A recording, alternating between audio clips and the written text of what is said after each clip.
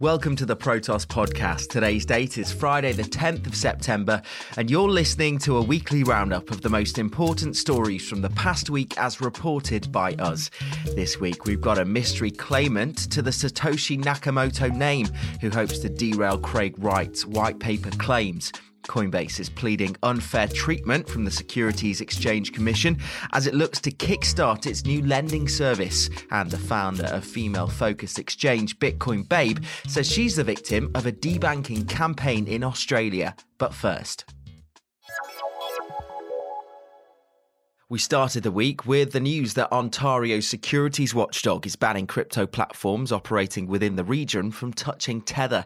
The Ontario Securities Commission, or OSC, regulates investments across Canada's largest jurisdiction, and late last month it drew up a list of prohibited crypto assets. That list was admittedly rather short. In fact, it wasn't really a list at all, since there was just the one banned cryptocurrency, USDT. On the other hand, Bitcoin, Bitcoin Cash, Ether and Litecoin have all been given a pass by the OSC to keep trading. While Tether's ousting might seem insignificant at first, the currency does maintain a number of links to Ontario. That means it's actually pretty noteworthy. First off, sister companies Bitfinex and Tether maintain compliance teams almost exclusively run by Ontario-based lawyers and former regulators.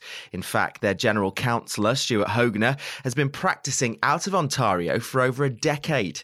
Then there's Bitfinex Chief Compliance Officer Peter Warwick, who boasts a long employment history at Canada's largest bank, the Royal Bank of Canada. Warwick also serves as a senior manager of intelligence at the Royal Bank, whilst also working as director of anti-money laundering advisory at the Bank of Montreal, also headquartered in Ontario.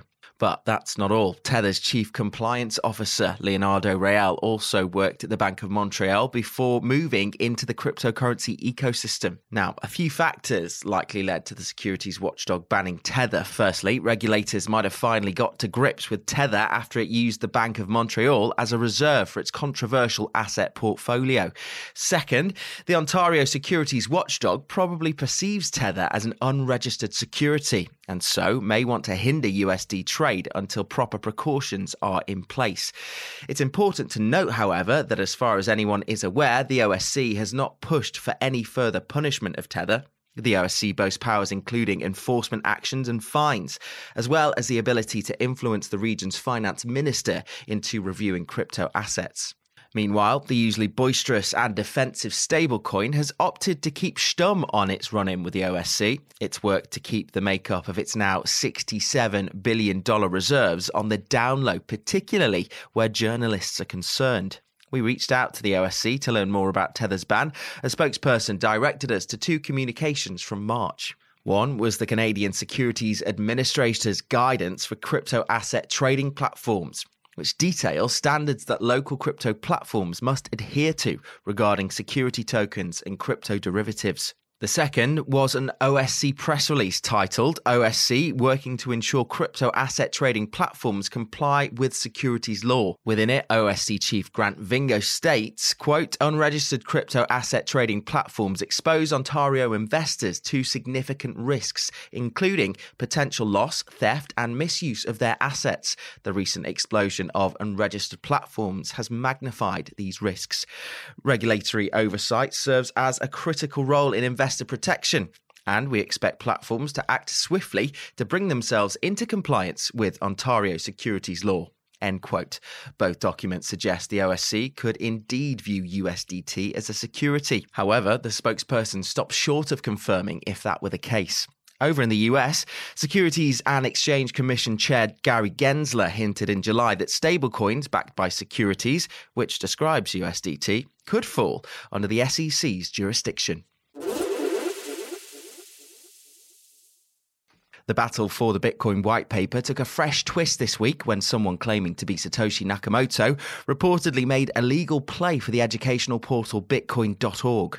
Back in July, self-proclaimed Bitcoin creator Craig Wright won a default judgment in London's High Court that ordered the pseudonymous owner of Bitcoin.org named Cobra to cease serving the document to the UK. But on Monday, Cobra revealed via Twitter that the court set a date to hear an appeal against the judgment. The person behind the appeal is unknown, but they are claiming to be Bitcoin's Nakamoto, who disappeared way back in 2011. Wright began copyright proceedings against Cobra in February, shortly after he threatened to sue anyone hosting the Bitcoin white paper without his permission.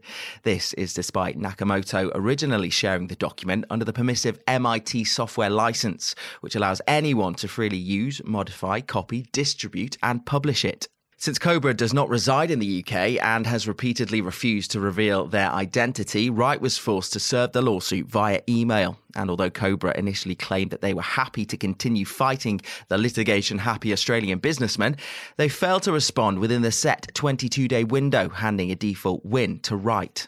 But it's worth noting that despite Wright's legal victory, he is still yet to produce any concrete proof that he's the one and only Satoshi. Wright maintained he'd penned the 2008 white paper since Wired magazine first floated his claim to the Satoshi moniker in 2015.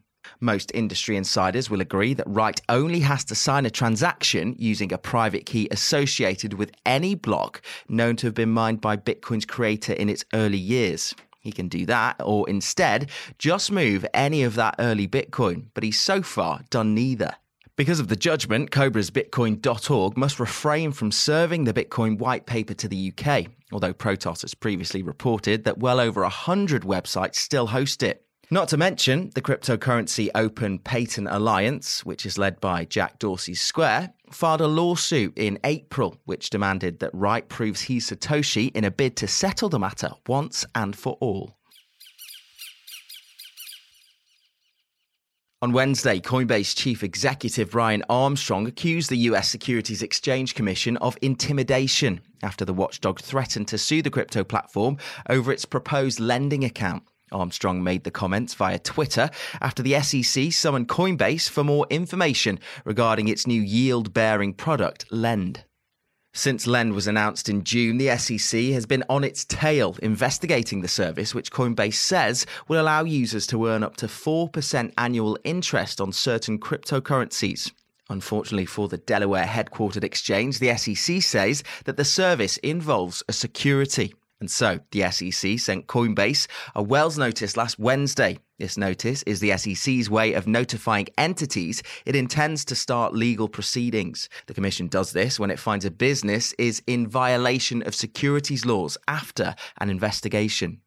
In recent years, the regulator has sent Wells notices to the likes of S&P Dow Jones Indices, General Electric, and sports brand Under Armour. But the Bald King isn't pleased. According to Armstrong, Coinbase has operated strictly by the book, and it's actually the SEC that needs to be more specific if it wants crypto firms to stick to the rules. He tweeted, quote, "We always make an effort to work proactively with regulators and keep an open mind." Armstrong also says Coinbase has complied when records have been demanded and employee testimonies have been given. However, he says that despite this, no explanation has been given as to why the SEC plans to sue when Lend launches. Armstrong went on to say that Coinbase would be, quote, "happy to follow guidance if the SEC wants to publish some," which it has. The company's chief legal officer, Paul Growell, made a similar point in Coinbase's blog, saying, quote, "We shared the details of Lend with the SEC after our initial meeting. We answered all of the SEC's questions in writing and then again in person, but we didn't get much of a response. The SEC told us that they consider Lend to involve a security, but wouldn't say why or how they'd reached that conclusion." Armstrong tried to make his point in a 21-tweet thread, hinting that the SEC is actually targeting Coinbase unfairly. He said, quote, "Plenty of other crypto companies continue to offer a lending feature, but Coinbase is somehow not allowed to," end quote. Although it's worth noting that state regulators have recently opened investigations into New Jersey-based crypto lender BlockFi over its BlockFi interest accounts for almost the exact same reason. But regardless of whether the SEC is acting fairly with regards to Lend, Coinbase is undoubtedly hoping to have any confusion cleared up ASAP. Coinbase stock slipped over 2% after news of the possible SEC action broke, and it's still down 40% since its record high set just hours after it went public in April. And lastly, on Thursday, the Sydney Morning Herald reported that Bitcoin Babe founder Michaela Jurek had spoken out about a debanking campaign threatening to put her out of business. The 28-year-old chief of the female-focused crypto exchange Bitcoin Babe says 91 banks have blacklisted her since 2015. Jurek also told an Australian Senate committee on Wednesday that she's also experienced bullying tactics from local finance watchdog, the Australian Transaction Reports and Analysis Centre. She says it's gotten so bad that banks have even reported her as being like a terrorist on some databases. Jurek said her most recent debanking happened on Tuesday, and it's not just her own personal bank accounts being affected, but her relatives and Bitcoin Babe customers too. She said her family is being affected not because they've had anything to do with Bitcoin, but because it's a matter of guilty by association, whether it be the same last name or same address. The inquiry is considering ways to mend relationships between banks and crypto businesses like Bitcoin Babe in a bid to secure Australia's future as a hub for tech and finance. The committee has heard evidence from Jurek alongside reps from crypto exchange Oz Merchant and Singaporean payment processor Nium. Jurek launched Bitcoin Babe back in 2015 when Bitcoin was worth around $300. But after some initial success, Jurek struggled to maintain a business account with financial institutions. She notes that banks have contacted customers before alleging Bitcoin Babe is a scam. Despite registering with Austrac, Jurek said authorities contacted her with all sorts of legal threats, including the closure of Bitcoin Babe. Describing her dealings with Austrac, she said, quote, "I think there's definitely some bullying tactics going on, at least from the small business perspective, as opposed to the large ones." Managing director of crypto exchange Oz Merchants Mitchell Travers has reportedly been debanked 4 times in the past year.